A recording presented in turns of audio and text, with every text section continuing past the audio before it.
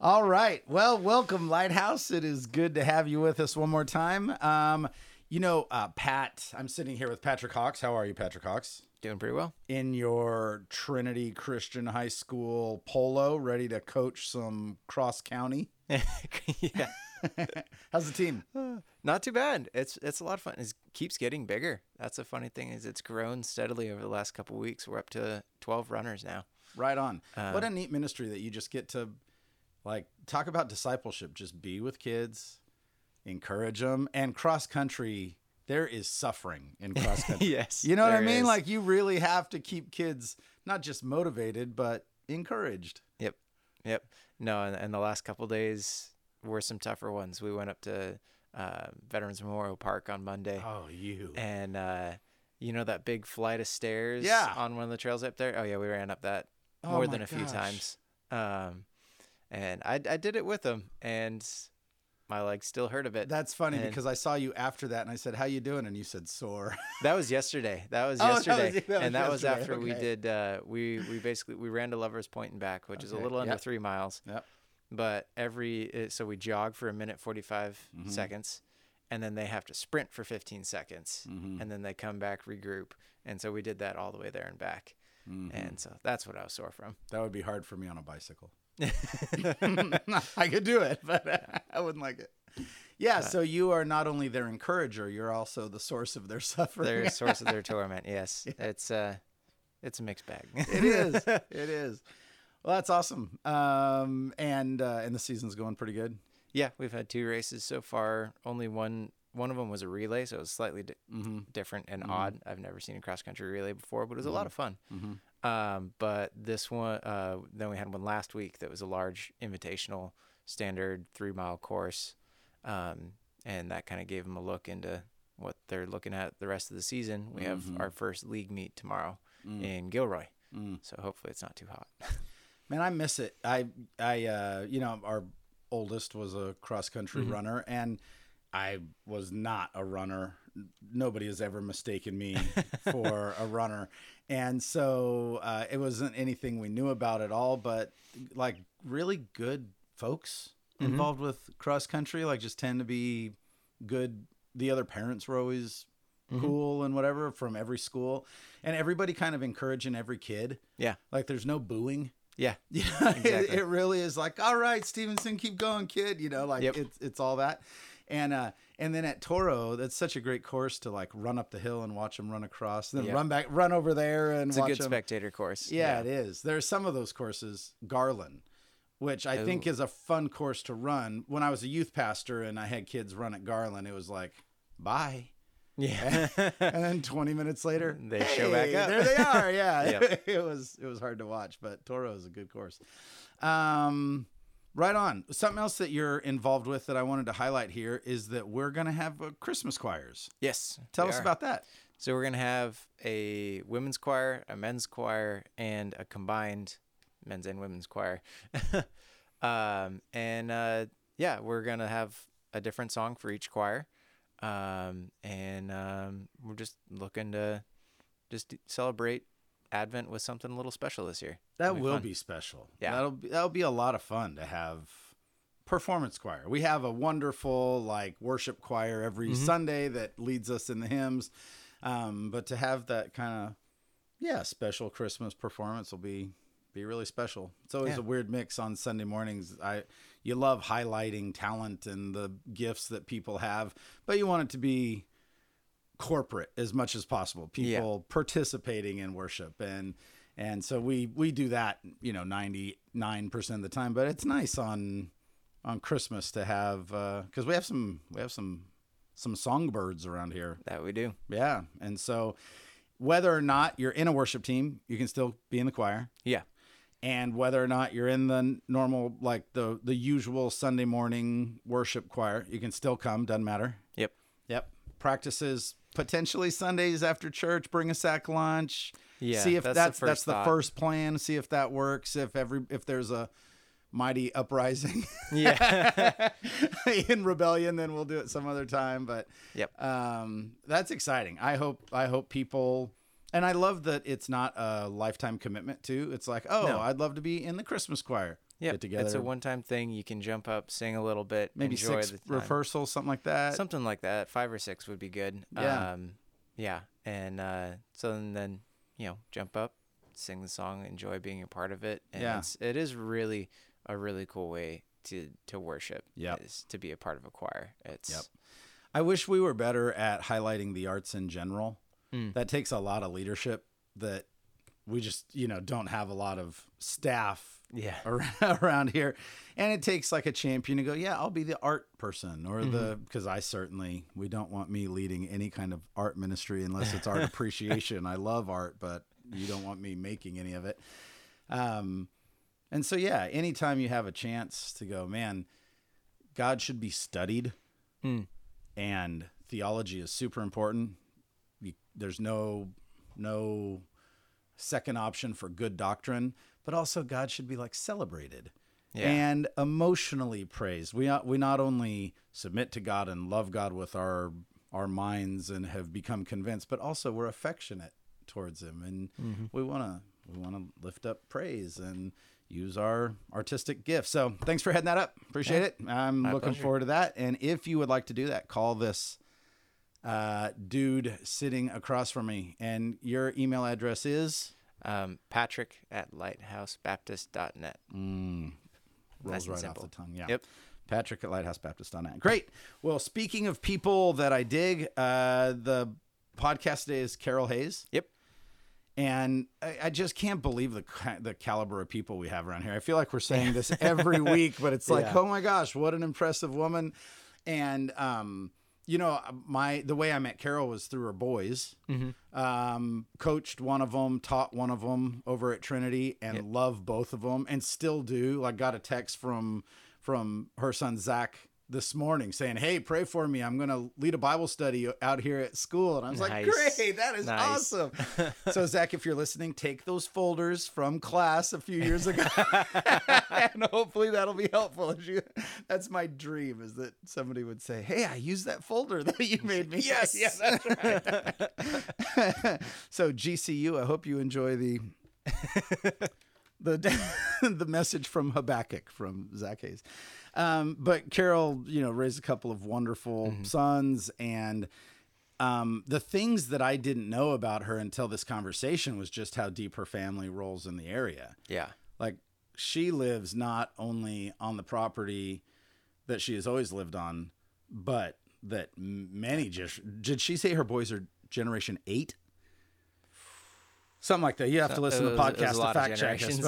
But yeah, like they've been on that property a long time, and a sense of, this is our land, and we love this land, and we care for this land, and that's really impressive. She is Carol's right now. She's the head of the finance team around here. Huge business skills and all of that, and obviously a heart for the Lord. I loved her very articulate description of how she came to Christ, that she met this girl at college who was just her friend, no hard sell, just loving on her and being her friend. You just imagine there were a lot of just like laughter and tears and just going through, mad at professors and whatever, just hanging out. Just going through life. Like, man, that homework was hard, or that was a really entertaining time, or something, just hanging out. For sure. And so she tells that story beautifully, and just the story of the history of the area that she has the opportunity to tell us is really great. So I hope you guys all enjoy it. We do it. We're ready to go? Yep. All right, guys. Enjoy Carol Hayes. Carol, thanks for coming in, and we'll see you guys this weekend at church. Bring a friend. We're going to be talking about a very weird passage from the book of 1 Samuel, where the people of God do not lose a war, they lose 2 in a row, and 2 battles in a row. It's a hard one. And so read 1 Samuel 4 and come ready to go. Love you, Lighthouse. We'll see you soon. Hey, Patrick. Yep. Roll the music. Will do.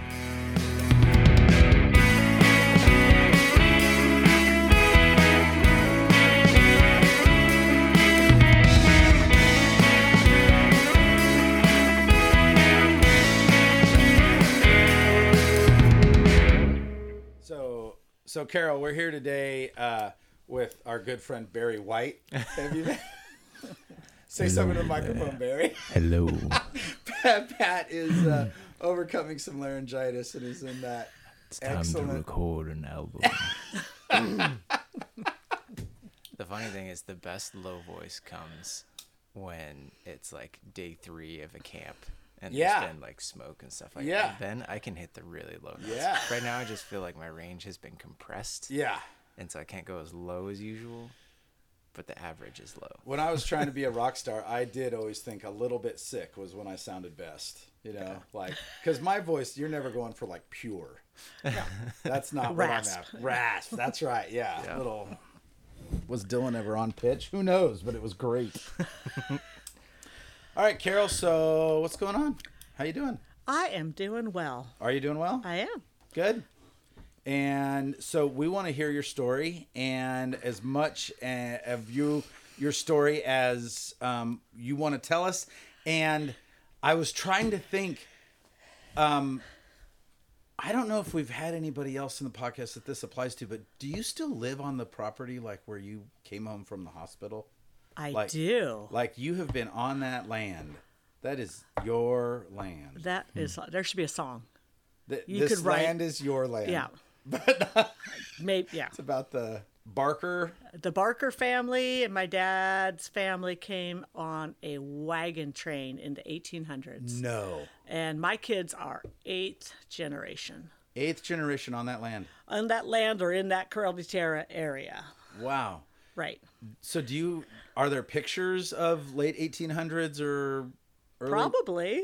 Yeah, not that anybody would know who the people are, but Not like in your house you say this is great grandpappy O'Reilly or anything like that. no, it's one of those weird dysfunctional families. Like my dad was one of 8 kids in the Depression, so they were split up.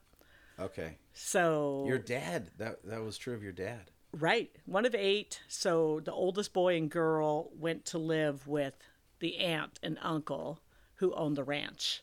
That's where the ranch comes in. And a couple we never met. One was shipped off to Sweden that we kind of connected with later. Another one was adopted, and 4 others kind of raised by a single mom off and on the ranch. So, yeah.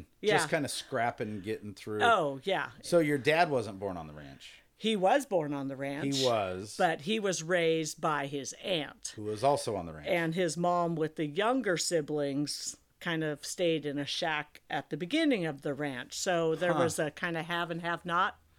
Even of the family. Right. Wow. Yeah. I mean, that's a very American story. That's one of Yeah. the things we've kind of noticed is hearing all these stories. It's like, wow, this is like a history book come to life. So do you know where the family comes from before you ended up? Like, where was the wagon train From Texas. from Texas And to? we have, my dad had the original at one point. I have a copy of the daily diary they wrote, which is really cool. I'll have to show you. But there's Indians, there's kids dying, there's snake bites, and it's all written in that old English, the thou arts and the... My dearest so-and-so. Oh, yeah. And 'Tis been a fortnight since last we met. exactly. So I have the handwritten, copy of it. And Wow. it's really neat to see how many years it took to... I just don't know if like Tiffany and I like texting like memes back and forth or gifts back and forth is going to be the same kind of quality history for my great grandkids. That is Yeah, so when on people this look at day. our tree, it's a little Yeah. fractured and it's kind of all over the place because there's a lot of connection up in the Kashawa area. Oh, really? And with the Esalen Indians, so we're part Esalen, and the Mission Indians, and back to that time of, so Junipero Serra and like all of oh yeah, we're part of the Mission Indian group. That was so. that's yeah. a complicated history. It's very complicated, and people go, "Yeah, all we know is, we've been here a long time." A and long time. not too many people can say that. Do you enjoy that? Like, is that a It's a neat heritage, yeah? and now as I'm older, now you wish you knew more. Okay. Just because Where would you go for more information? actually my cousins in Sweden know the most of all of us. I think because they were very, they wanted to know. So they felt more disconnected. Right. So they wanted to find out, they've got the history traced back, generations. Yeah, it's pretty cool. Do you know so are these all Barkers? Which is your maiden That's name? my maiden name. That's Yep. my dad's side. And Nason. So you hear a lot of the Nason family up in Kashawa. Okay. And then, Was it the Barkers who came from Texas? yes. Were they ranchers in Texas?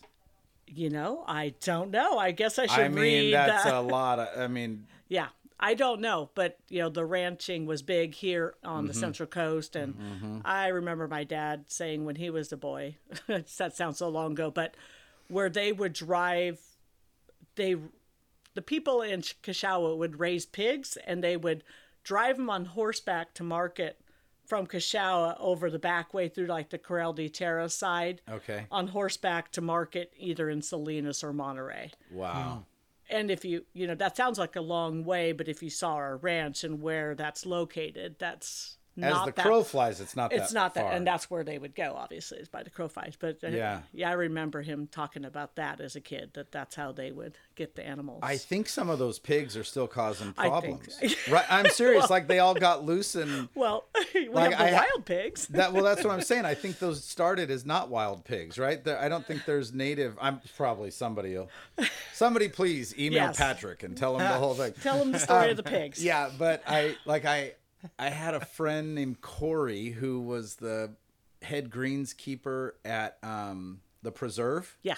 And they were hunting this pig for a month because it was tearing up the greens and just causing all kinds of trouble. And that was part of the thing was that, these are actually an invasive species. They and are. They got loose somewhere 100 years ago, and now they're just Yeah. causing all kinds of trouble in Carmel Valley.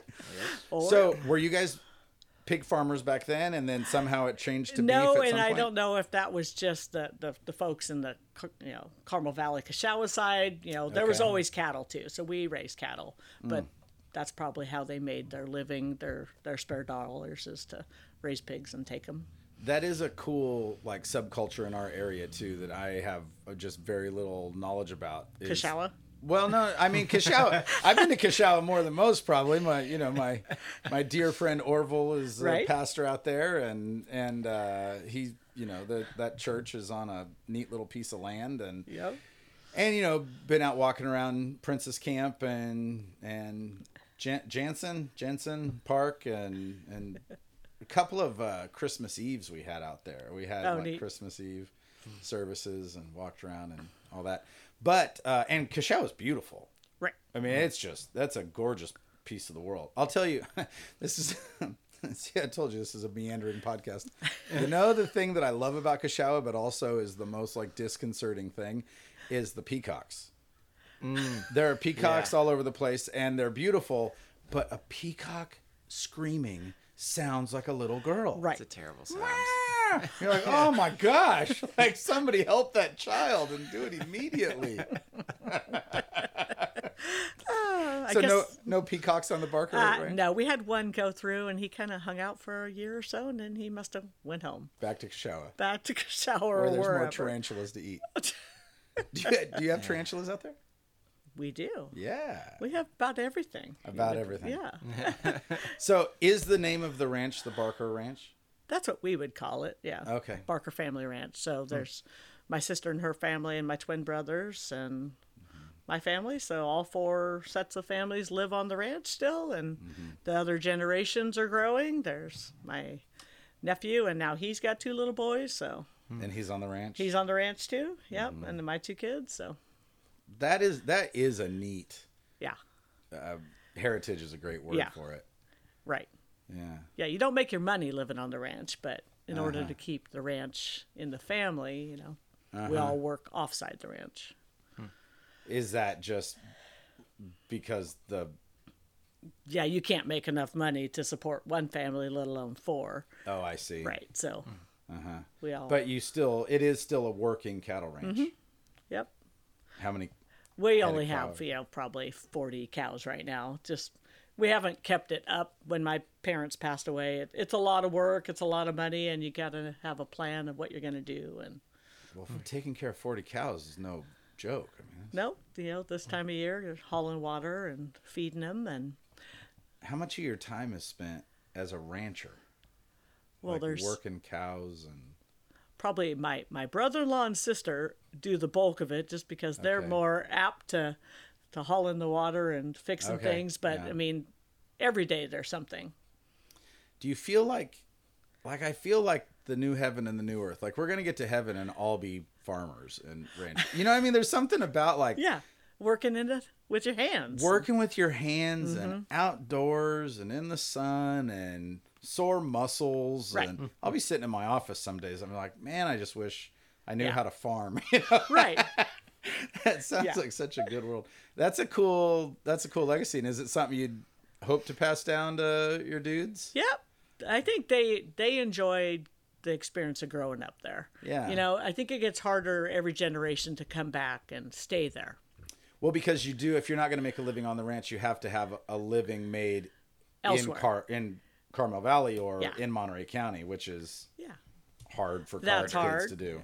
But they have a place to live. So that's, you have a beautiful that's a good place to point. live, but you also have, there's the ties to family that some can get a little strained and Sure. dysfunctional too. And Right. you're tied into that, which Yep. complicates things and Yep. makes it interesting. Yeah. So I mean, the boys are just kind of on the journey they're on, and we'll see Yeah. if they land there or Oh, if I they know. land somewhere else or if it's Yeah. for a time or whatever. Right. I bet when they get to the point where they're having kids, it'll be more meaningful for them. Yeah. The heritage is cool. you know? Yeah. And just that, like, yeah, it's good to say, I'm going to get out of here and make my way in the world. But then you go make your way for a while and go, home sounds like a pretty good. Yeah. Especially when your roots are so deep.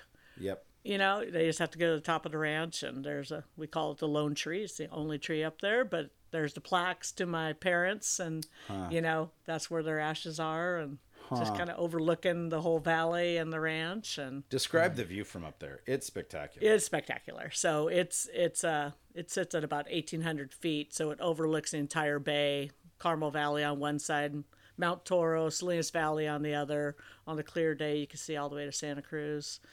See across the Salinas Valley. It's pretty spectacular. That is spectacular. Yeah. But that's our home. That's where, we're just, we don't take it for granted. We feel we're blessed, but, to be so close to where we work too. You're 10 minutes to Monterey, yet as soon as you go through the ranch, you're in a whole nother world. It feels like another Yeah. world. And you can, I think I said it when I was out there, you feel like you can breathe. Yeah. It's open. There's, you've taken great care of the place where it doesn't look overgrown, but it looks natural. Right. It's not like when you're in a city and trees are lined up in a line, or Palm trees in the middle of the ranch. exactly. It feels like what?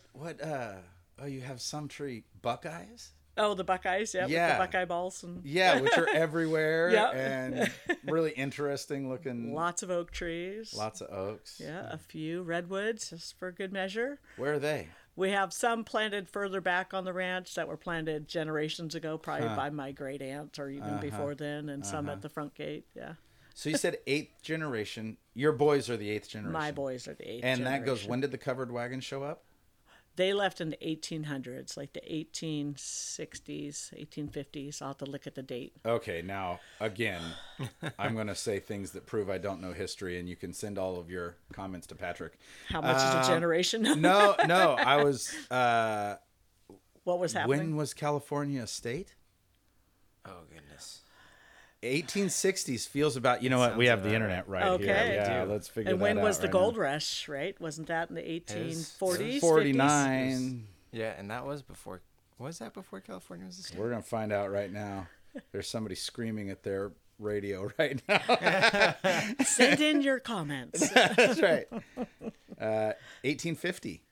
Okay. So would you say 18, I believe it's like the 1860s. So that's almost like they're like, whoa, California's a thing. Let's do it. Let's go settle it. Yeah, let's go. Like that's, Right. that's very frontier pioneer Yeah. mindset. Huh? Do you have artifacts? Do you have like pictures or plates? We or- have a lot of artifacts from like when my dad was growing up as a kid. So what like years are those? You said the Depression. He was born in 29. Whew. Everything's great, kid. Yeah.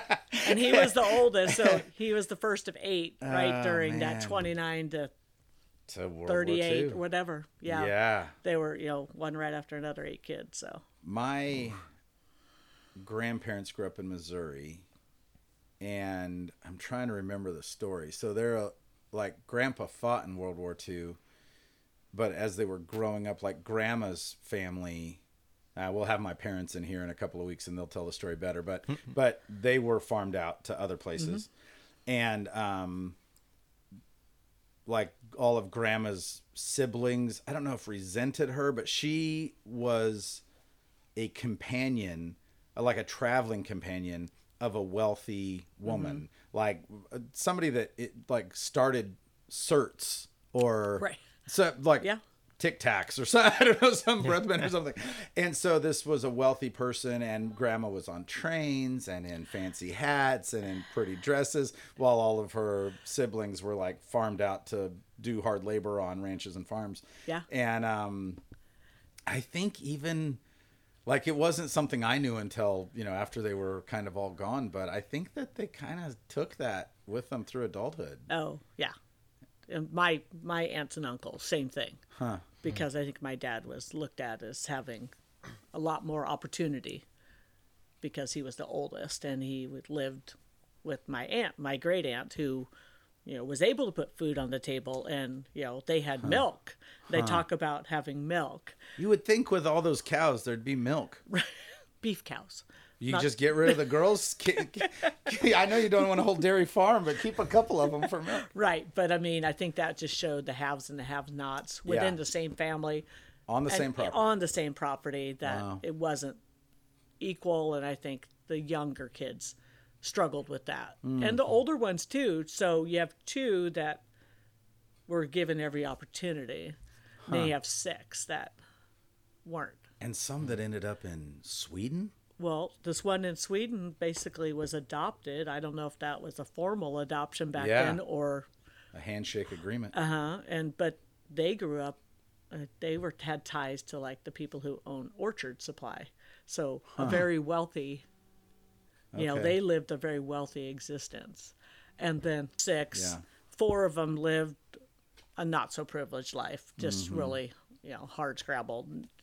Didn't have the same kind of food or opportunities. And then 2 were, basically one was kind of given away that I never met, and the other one lived in Sweden and lived a very wealthy life there with the family of people tied to Orchard Supply. So they would come back and forth from the United States to Sweden. So was there, I don't know if resentment's the word, but was it like, oh, I see, they get to be on steamboats and airplanes while we're all starving. Right. So so between the 8 kids, I think it took, and they never talked about their dad, my grandfather. Did you not know your grandpa?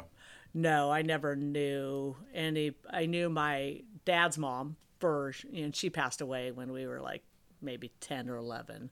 And then we never really grew up with grandparents. And then my kids don't have any grandparents, never grew up with grandparents. So that's what's missing, is that legacy of people to talk to. Yeah. As you know, my parents and my family, we all live in the same house, and it's really like the kids just disappear upstairs to go talk to grandma and grandpa, and I just think, what a neat experience, because grandparents, they want you to turn out well like your parents do, but they don't have the same kind of like expectations, or you know what I mean? Like they're just easier to talk to, and they're that ear. Yeah, that's right. Yeah, they're just pulling for you, just there for you. But your dad, even though your boys might not have known him, his reputation and what he kind of built in this area still loom large. Oh yeah. Based on our golf tournament experience. Yeah, that's all. That's what I know, is that your dad was at least successful enough to start an awesome golf tournament that I love playing in once a year. He worked he was the longest acting manager of a state farm bureau. So he was, for 45 years, he was the Monterey County Farm Bureau director. So took it through all the labor issues in the 70s, even before then, through the general plan, all the planning to keep ag, all the water issues. So for 45 years, he worked up until the day he died. And, he died of cancer, but no one knew that he even had cancer. He just worked and then was gone. And he died fairly early. He just turned 70. Hardworking guy, sun up, and then involved in state and national ag decisions. And so this golf tournament we play in is the Memorial Golf Tournament, and be 20 years, and there's still people who served with him and on his boards of directors. He raised generations of leaders, and now those are second generation that still people talk about him with a reverence there too. Right. Yeah. Well, Leon Panetta spoke at his funeral service. Wow. That's not an easy get. I think that guy only goes places where he and they were very close back in those days, Is that right? Probably different politically, yet you don't see that today, but the respect of you can have different opinions, but respect for each other. And the work ethic. Oh, yeah. And the love of the land. Yeah. Yeah. Yeah, so pretty neat. Was your dad was his legacy or his time serving, was it before environmental concerns were what they are today? Was he seeing things be more industrialized and worried about that? Or I think he was seeing the handwriting on the wall back then, and they were laying the groundwork for all these changes. It was obviously less political and less right. He's a practical guy. Right. He's not. He doesn't care who's elected. No. He wants things to go well for farmers. Yeah. Right. And for the land, once you lose once you lose the land and you pave it over, you've now lost that ability. So he was forward thinking.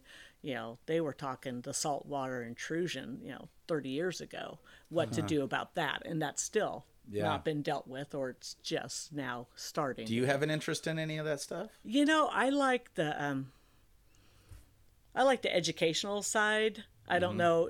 He and a couple of his friends from the Farm Bureau started that whole ag in the classroom, where every single third grader in the state, I believe it is now, experiences a farm day, and they go through a curriculum. So they started that here, and that's been going for 30 some years. So is it tied to the farm at all? Or but the person who runs the farm was one of my dad's board of directors on the Farm Bureau. Okay. So, yeah. Because that's a very kid-friendly, real heart for... Yeah. And loves the Lord. Is that right? Yeah. Oh, yeah. Okay, I've heard that, yeah. That's cool. And it is, somebody has to advocate for... Because when you grow up in the city, you just... Hamburgers come from somewhere. I have no idea where. Broccoli comes from somewhere. I have no idea where. And it takes being exposed to it to fall in love with it. And that separation, every generation is getting further separated from the land. Yeah. They're just not even exposed to where your food comes from, how it's grown, and why you would want to protect that as a resource. Even just, we could... This will totally end up in a sermon illustration at some point, but even that idea in Israel that their identity's tied to the land. We don't really have. I don't really I kind of make jokes about Garden Grove, and I am proud to be from Garden Grove, or at least I recognize that I'd be a different person if I grew up anywhere else. That there's something particular about my hometown that is not true of my kids who grew up here, right? That it's different where you're from, but not as this is the family home and my identity is tied to this piece of land. And there's something valuable about that. And the stewardship, that's not, that's even less known in generations now. Most people aren't tied to any one place, or, they're very transient, with ours being so many generations deep. Of course, we're going to do everything we can to make the land last healthy. Right. We're not going to abuse it. but other people they'll look at it as, an investment or just dollar signs. We could have sold it generations ago and be millionaires, but then you lose that heritage. Which is more valuable. Right. Yeah. I totally see that. Like, I feel like most of us don't even plan on paying off our mortgage. You go, oh, I'll live here for a while, and then hopefully prices will go up and I'll sell it and I'll go to a different place or a different situation. I think even so many of us around here are like, well, we'll see where the kids end up settling. And then probably in 25 years, we'll, when we retire, probably won't retire in the same house. You'll either downsize here or you'll go wherever the grandkids are or whatever. But to have that like place to return to is pretty special. Right. How unique is that out there in Corral de Tierra? Do you have neighbors that have the same kind of? We used to be surrounded by other ranches, and now we only have a ranch on one side, and it's not the same generations of families that used to be there, but it is a family operation. So I can see where that one will start fresh and continue on, but the rest has been developed. So we've got houses on 3 sides pretty much. Just like the land got sold and people built houses. Right. It used to be ranches, and now, well, I guess there's one side that's for sale, so it's not houses yet, but it'll be houses as soon as they can figure out water and that's got to be kind of tempting too. But you have to get the whole family on board too, right? Like it's, which I'm sure. Back to that, this is probably not the podcast for that, but I'm sure, I just have one sister, but to get on exactly the same page at exactly the same time, and I love her and she's wonderful, but that's still difficult. It's complex. Yeah, something that works for every family all at the same time is complex is a great word. Yeah. All right, so you knew your dad. Yep. Mom. Yep. Yeah, and so growing up out there on the ranch, pretty happy childhood, pretty fun. Yeah, we were just busy all the time. So nowadays kids are in sports or in their after school activities. Our after school activities was the ranch, and that's just how we lived. We were involved in everything having to do with the ranch and 4-H and FFA. So we didn't do sports, but we were involved just in all the, my dad was at the state and national level with these organizations. So it was only natural that we do that as well. And we just loved it. It sounds like, I'm sure I'm too soft to do that, but it sure sounds idyllic. Like even you've raised 2 wonderful boys. I'm raising 2 wonderful boys. And there have been so many times where Tiffany and I have looked at each other and like, he just needs farm chores. Like there's just Come not, out. there's Send him out. There's plenty. Send him on out. You know what I mean? Like you look like, oh, this little raging ball of testosterone, and he's got strength and energy, and there's just not enough to keep him busy here at home. Like we want him to turn off the video games, and you can only clean your room so many times, and you can only pull weeds so many times. Like he needs things not only that are hard, like make muscles kind of hard, but also things where he would feel productive. Where it's not just like, oh, I weeded the flower garden, but where it's like, I mended the fence. And responsibility. I mean, you don't feed them, they die, So if you're not doing your part, that means someone else who's already doing their fair share has to do more. And I guess we never questioned that. We just all had our chores. So that was before school, whether we would, we raised sheep at that time too for all the fairs. So we could have, 60 little baby lambs that, we're getting up in the middle of the night to make sure they're okay. We took turns doing that, bottle feeding, running to school, coming back and taking care of everything again in the afternoon and evenings. And, and that was just our life. So everybody else was like, I'm going to Girl Scouts or I'm going to go play sports. Yeah. And they're like, where you say, if I sign up for field hockey, lambs die. Right. I cannot do that. No, we just didn't, because we learned the value of money. Also, we each had our own little herd, so we were making some pretty good money as 10, 11-year-olds. As ranchers. As ranchers, so it was common for us to, buy our own school clothes and do all that because, we had money. We had our own checking accounts at 10 and 11, which you don't even now, you can't even get kids to want to drive by 18 or 19. Well, and speaking of like more and more distant from the land, like my kids are super distant from banks. Like they have it's all on their phone or on the computer. Like they don't know how to write a check. My two oldest, I don't know if my oldest has ever written a check. She's 19. I can't imagine. Maybe she has. I don't know if she has checks. But like they belong to a credit union that is the closest branch is 350 miles away, and that's you want to deposit a check, you take a picture of it, you want to what I mean? You do everything online, and it's just it's nice and convenient, but it's hard to explain to them. No, a deposit, like you're taking something like and putting it somewhere else, Yeah. Like, can you explain the difference between a debit card and a credit card again, please, Dad? I'm like, yes. Okay, so theoretically, there are a whole bunch of zeros and ones somewhere that is your money. So it's like actual dollars. No. No actual. Yeah. So that does sound good to grow up like with just an understanding of that, because like you're seeing it happen. Keeping, you know how much that sack of feed costs. You know how much you have to sell that animal for, and the difference. Like, did you make money? Did you lose? It's real money. Yeah. It's real, time and effort. And... I'm sure there's a video game of that now. Oh, I'm there's sure an app on your phone where you can farm. There is. My kids have done it. Yeah. It's a lot cleaner, I guess. Less manure in the in the living room. So where'd you go to school? Out in Spreckles? No, we went to school right there at Washington Union School, which was, when I went to school, was kindergarten through 6th grade, right there. Okay. And then if you lived on the other side, like San Bernardino side, you went to school over there, K through whatever, 6. And then Salinas High? Then 7th, 8th, and San Bernardino, and then Salinas High.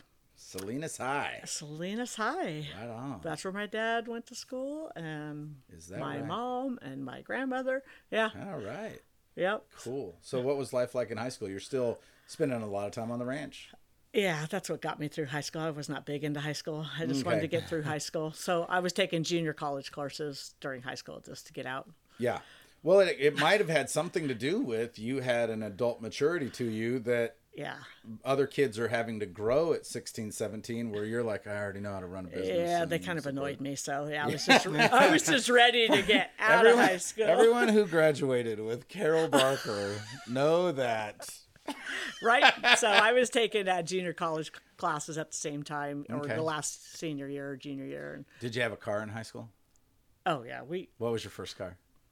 Well, we drove the ranch truck as little kids down to the gate to get on the school bus. So, because the school bus didn't come. So here's 4 little kids, none of them who have licenses, Literally driving. Well, on our ranch. It's a mile but to like you're behind the wheel.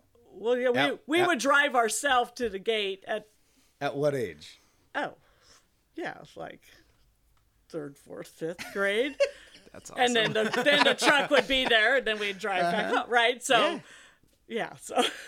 Man, that's different than life happens today. Yeah. Yeah, so we would drive ourselves or at least life happens at my house. Yeah.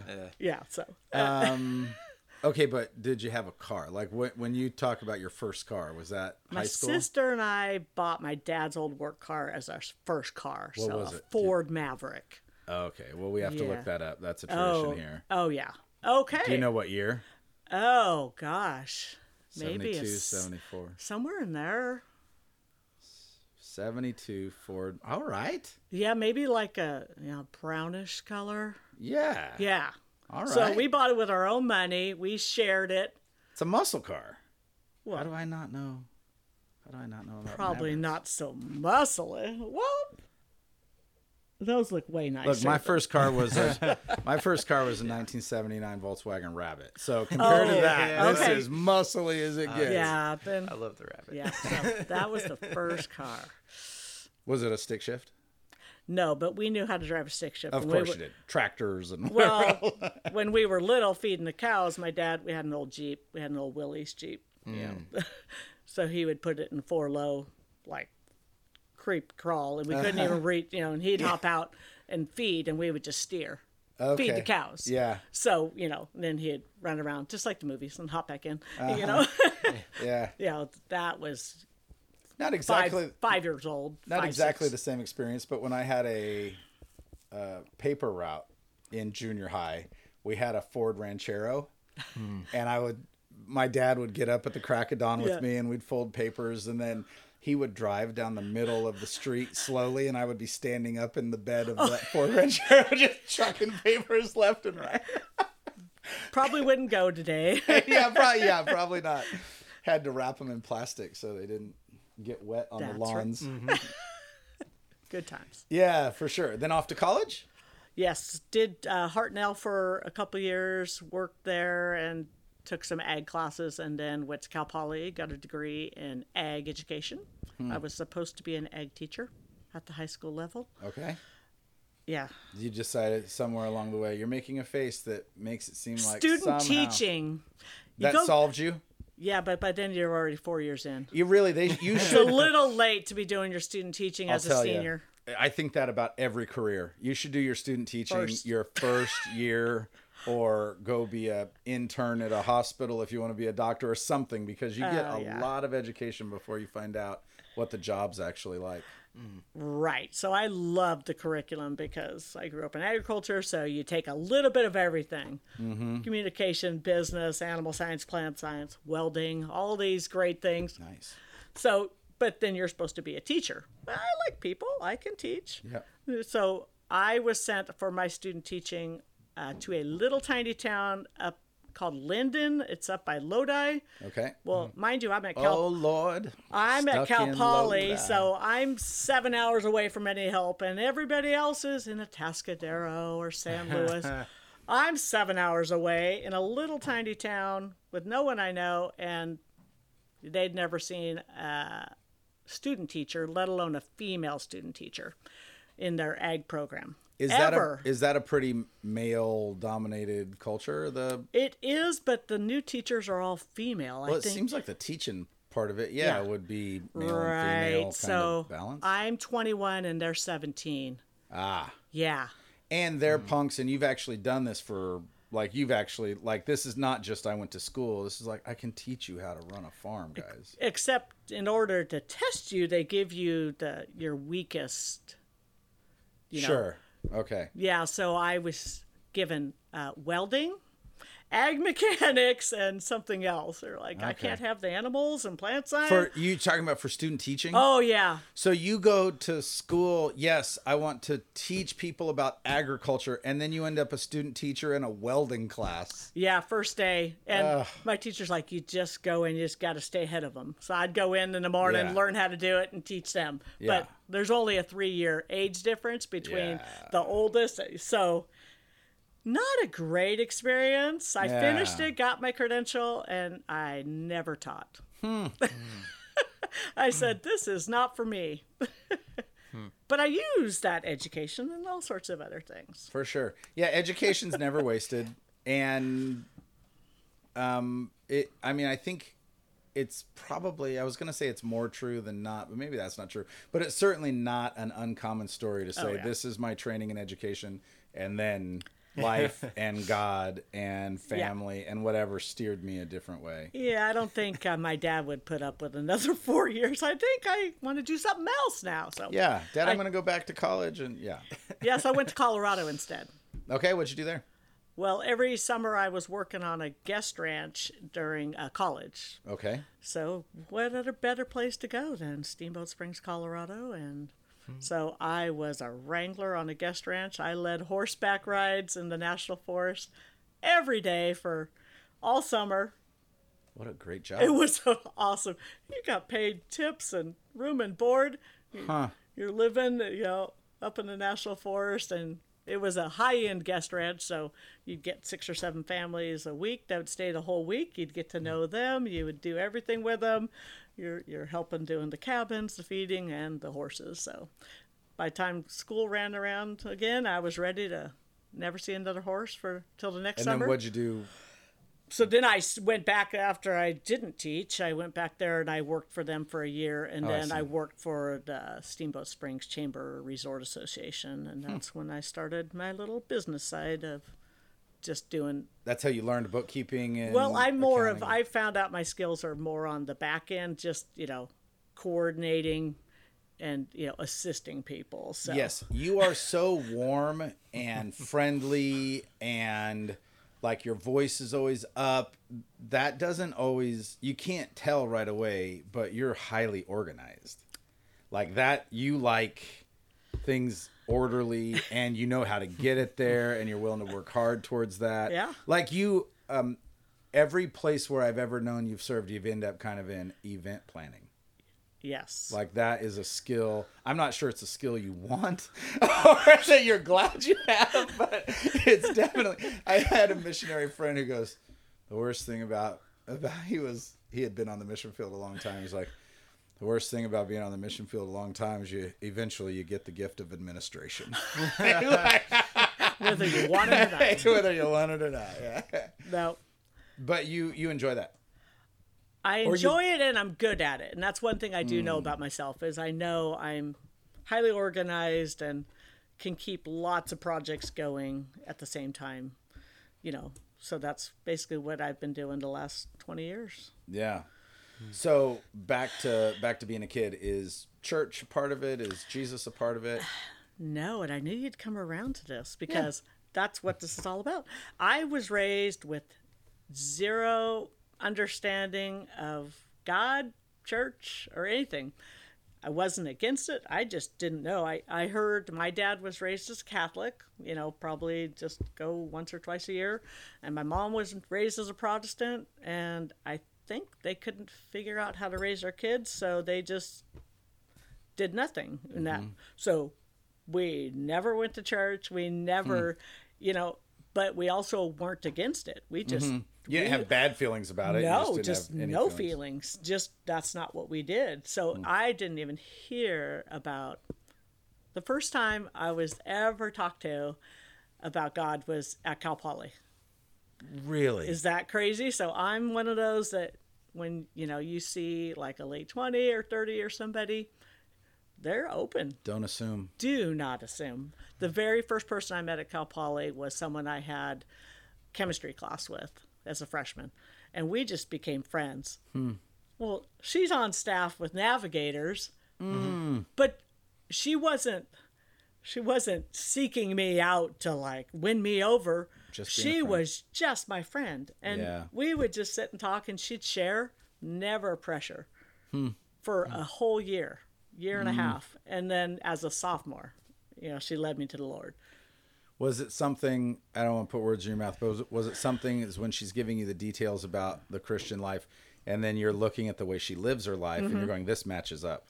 It does. And also there was always that, you talk about that God-centered hole in your heart, that only fits God. But if you're not raised with God, you don't know what that is. That's you right. know you're missing something, but you don't know what. Yep. And so as she was talking and just being my friend and, day in and day out being my friend, it was making more sense as to what that yearning was. Oh, she's talking about faith and you're like, right. That seems to fit something Right. I've been thinking. Yeah. And whole not life. knowing, Yeah. So, the encouragement is just be a friend to somebody. You have no idea what their background is. And, don't just, speak your faith once and move on if they don't decide. I mean, she just was my friend for over a year. That's crazy, So a year. now that's been... And I bet she's praying for you. Oh, yeah, but I don't know that, right? Right. She knows that. And, Yeah. and she's showing me just little, and then when I finally did accept Christ, she's the one that came alongside and discipled me. Yeah. Which was the most natural thing in the world because she was your buddy anyway. And Right. And so now, 30-some years later, she and her family are on staff with Pioneers, and they've been missionaries to Russia and Moldova, and we're still, like, best friends. How cool. Isn't that neat? What a Just great story. A neat story to, just be someone's friend. Did you get plugged in? Was Campus Crusade at Cal Poly then? They were at Cal Poly.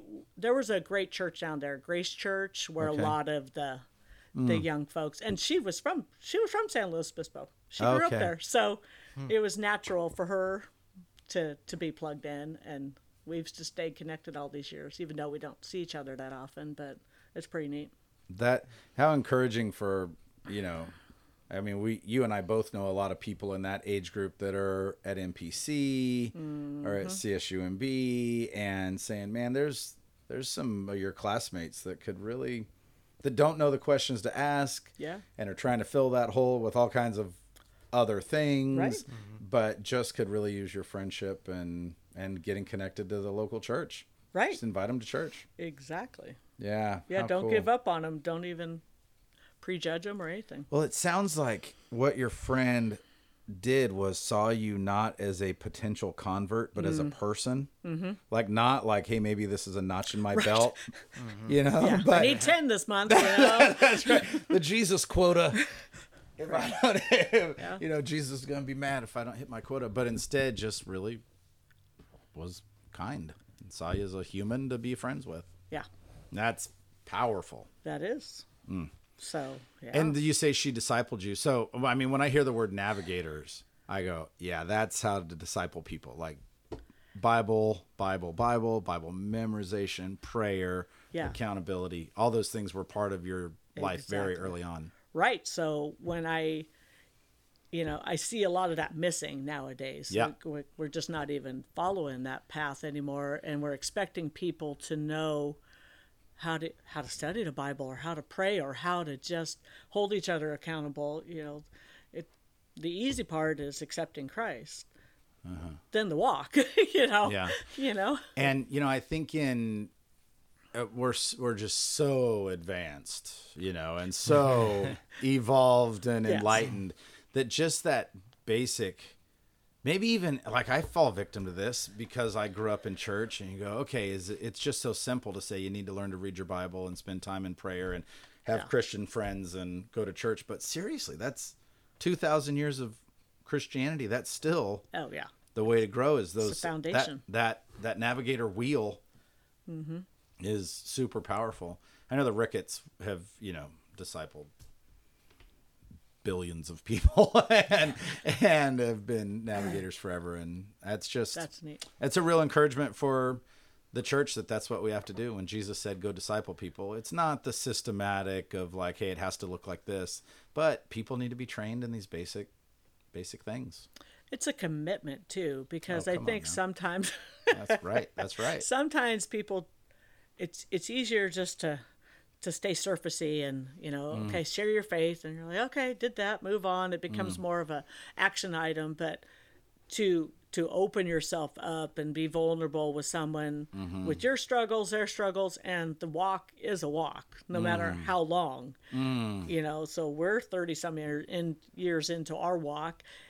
Who have we committed to or come alongside that we're willing to stay beyond just this short little season? And it takes a lot of time and effort to have, deep friendships or relationships like that. And everybody's so busy that we need to like pull back from some things. And It's another piece of that ranch life, just that like it's a long-term commitment. commitment. Yeah. You don't have a calf today and sell them tomorrow. No. It's It's something a hard, it's that there's a process. the planting and the harvest, and Yeah. the preparing and the harvesting, and that we all play a role in that Yeah. for however long. Mm-hmm. Yeah. That is awesome. What an encouragement. Can we talk about your boys? Sure. Partly because your boys are how you and I met even. Exactly. I was Sam's baseball coach. First year Trinity. Yep. And then I was Zach's Bible teacher at Trinity. And, it's hard to describe how cool your boys are. They are like dear friends of mine. I just love them both so much. And they both have such great qualities. The way they treat you, and maybe not at home. I mean, there might be some, they might actually be normal humans at home, but like playing golf, like they're encouraging you. They're polite to you. You know what I mean? Like they really love you a lot. And that is so much fun to see. And it really speaks of their like just character a lot. Yeah. and they're like big, tall, strong. You hear they grew up on a ranch and you go, yeah, that sounds right. Yeah, that's right. That sounds right. But both walking with the Lord, and Yeah. what a joy. Yeah. Yeah, that is a blessing to just see that, and also get past that point of like, oh, it's so stressful going, are they gonna make the right choices? Are they gonna follow Christ? And you're like, I've done the best I can for 18, 20 years, and now Yeah. it's up to them. They have the foundations. They're going to make mistakes. They're going to grow. They're going to fall. And, that you're just there. You're always there as mom, and, God's got them. For and you sure. can kind of just release them, to their own path and be more of a support role. That's a really neat transition. Yeah. I've seen that a little bit with my oldest, who's Yeah. the same age as Zach. Yeah. And yeah, you're right to see them, even like talking with both of your boys, just Jesus and church and just like they talk like Christians. That sounds overly simplified, but how you doing? It's not just golf and work and whatever, Right. but it's how you doing? Oh, I had a really good time at small group the other day, or Right. whatever. It's just a part of their natural, not in a super like holier than thou kind of No. way, but in a very organic, natural part of who they are kind of way. Yeah, and to see them in times struggling with their own faith through Sure, the of ups and course. downs, like, I was not raised in a church, and in a way I think it was easier Okay. because when I made a decision, it was my decision. Oh, I didn't have that, we're going to church every Sunday, yeah. but they were raised differently. They were in the church. They were in Awanda's. They were in youth group. They were on mission trip. They were in a Christian high school. They were, and I think, through the ups and downs of the last few years, they've had to struggle with what's real.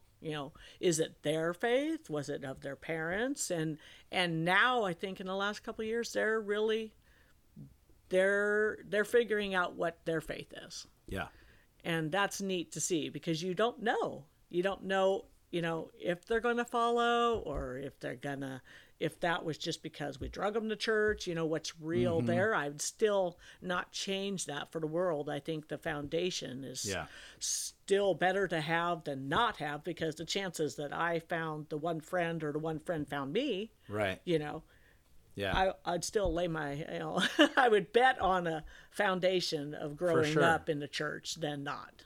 Well, and I think you were such a neat example of, it wasn't just go to church and then at home they see that you're not living your faith. Right. They saw that consistency, that you lived what you believed. And so, I always say, I just at least want the kids to know if they decide to rebel and walk away from Christ, I at least want them walking away from the real Christ. Right. Like, I want them to know what faith is. I want them to be able to see it, and I want them to be able to know it in a way where they're not making a decision between some overly religious, like funhouse mirror version of Jesus. Yeah. Which I hear a lot of people walk away from faith, and when they tell you what they walked away from, you go, oh, that wasn't actually Jesus. That was some legalistic whatever, or it was some emotional experience, but it wasn't a loving friendship with the King of the universe, And so, well done. Yeah. What's the secret? Tell us all. How do you... I've just learned to back away now. They're on their own. No. Back away, but don't lose eye contact.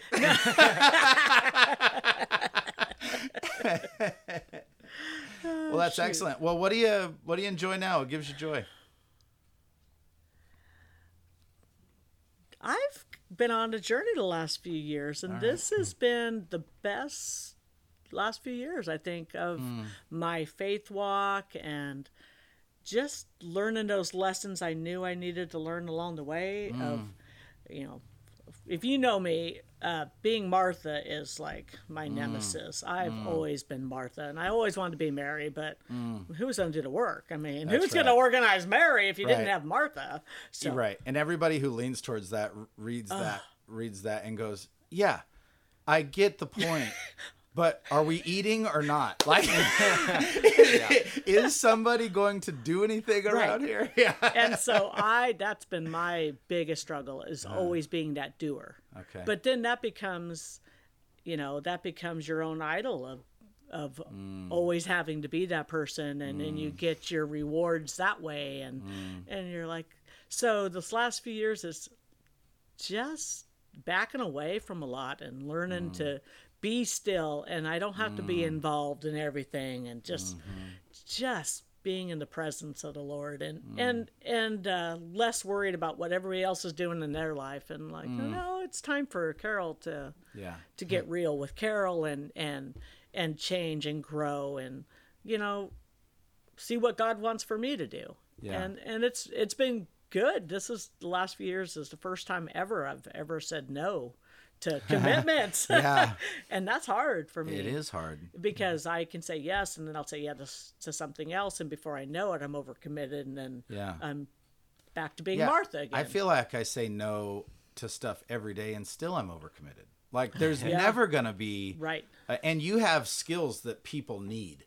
Like, you know what I mean? Like, organizing, that organizational event planning, communication. Like, those are skills that people go, oh, who would do a great job with this? Right. And so to kind of... So how do you decide what you say yes and no to? Is it... Like, is there some kind of internal criteria that's like, hey, these are the biggest things going, if they're not about this, I'm not doing it? Or I think I'm learning to not respond right away. Because under the pressure, I would say yes to everything and everybody. Yeah. And kind of to hit the pause button and say, well, let me check and see if I can do that, because I don't want to do it if I can't do a good job. And I don't need to be in everything. And if something falls to the side, then maybe it wasn't meant to have a life, It's not going to be on my shoulders to do everything. So just slowing down and kind of checking myself, and that you have to do that for yourself. Nobody's gonna say, could I put this seed in your ear, and would you think about this and pray about it, and we'll talk about it again? Right. People are gonna go, there's a need, can you fill it? Right. I need to know yesterday. I've been meaning to talk to you about this for 3 weeks, and the thing's tomorrow. And that becomes a big issue in the church too, which is that people, gravitate toward those who will do the work, and then they get overcommitted, and then that starts to, lessen their experience with the fellowship, and they become just the worker, and they're not fed or rested or available to do what God really wants them to do. Yeah. And so those have been hard lessons. And it's hard, from the outside, there's theories there that I know and believe. As it actually runs into practice, I really struggle with, like, some people, I hear feedback sometimes. It's like, well, nobody asked me. And I go, okay, we have to be asking people. Like, people want to be called into ministry. Like, this has to be all of us working together, and people want to be called into ministry. And so for leaders to say, hey, I could see you doing a good job with this. Are you willing? We can train you, whatever, is really important. On the other hand, there are a lot of us that have a hard time saying no to stuff. And I don't know what people are called to, or what people would enjoy, And so that kind of like helping people figure out how much is, like, I think we all have to have a good pace in life. So Ben Sobels and I were talking about this a decade ago, and he had just heard somebody speak and was relating this to like being on a bicycle, where if you're going too fast, you'll burn out. And if you're going too slow, you'll burn out. You need stuff to do. Like, you can't, like, sitting at your house and saying no to everything is not a healthy thing. You need to be involved with people and working and serving and all that. But too much of it is, I mean, that's the tale as old as time at a small church like ours is, I said yes to teaching Sunday school once 15 years ago. And here I have to die to get out. That's right. I'm leaving the church because that's the only way I can see to not teach third grade boys.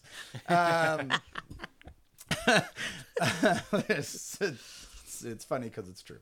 But yeah, you want to avoid that. Mm-hmm. But to the Martha stuff, also somebody has to teach the third grade boys. Like, there are things that have to be done. So these are hard balances, not just for individuals, but for as a church to think, well, do we need to just we don't have to do everything.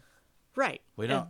It's not on any one person to figure that out either. I think if you have that personality that is always trying to pick up the loose ends or fix things, that can become a burden for that one person. And if that person can just learn to say, well, let me get together in a group and we'll discuss it as a group and not feel that, the church lives or dies whether they teach third grade boys. Right.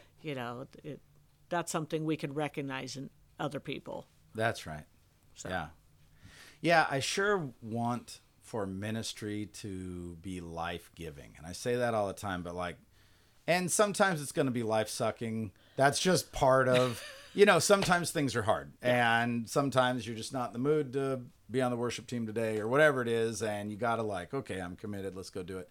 But I have seen, I have grown so much in service that I want, serving has been, not just because I'm a professional Christian, but just, in lots of ways at camps and in things that I wasn't naturally good at first. And it's been very life-giving. And then there's been other things where you go, yeah, this is taking a lot out of me and I'm probably not a great fit for this. It's really hard to know. But that's how you can learn your gifts too. Oh, come on now. Yeah, I know. Because you can definitely think, well, I'm not suited to speak or to teach, but if you haven't tried it or been involved, you have no idea if you have a gift for that or not. That's right. That's excellent. Yeah, I think that is huge. It's something maybe we lost with all the explosion of, and these are fine. I love them. I've used them. I'll use them again. But spiritual gift tests, where maybe you feel like, oh, I have to figure out what my spiritual gifts are and then go do those, where maybe it's more like there's a bunch of stuff to do and God will empower you to do some of it if you'll get in there and try it. Yeah, I agree. Excellent. Excellent. Well, Carol, you are are there other things we need to cover? No, do we need a part 2? I'm sure there's more. Everybody needs a part 2. Yeah. Yeah, but what a joy to talk to you. Yeah. You are just such a picture of a mature Christian woman that is just not only do we appreciate the Martha-ness of you around here, which there's an awful lot of you being Martha around here that is a blessing to all of us, but you've got quite a bit of Mary in you too, and we appreciate that. And and have a great day, and we'll see you next time. Thank you so much. All right. All righty. Well, Lighthouse, have Barry White. Yes. You guys have a great day, and we'll see you on the flip side.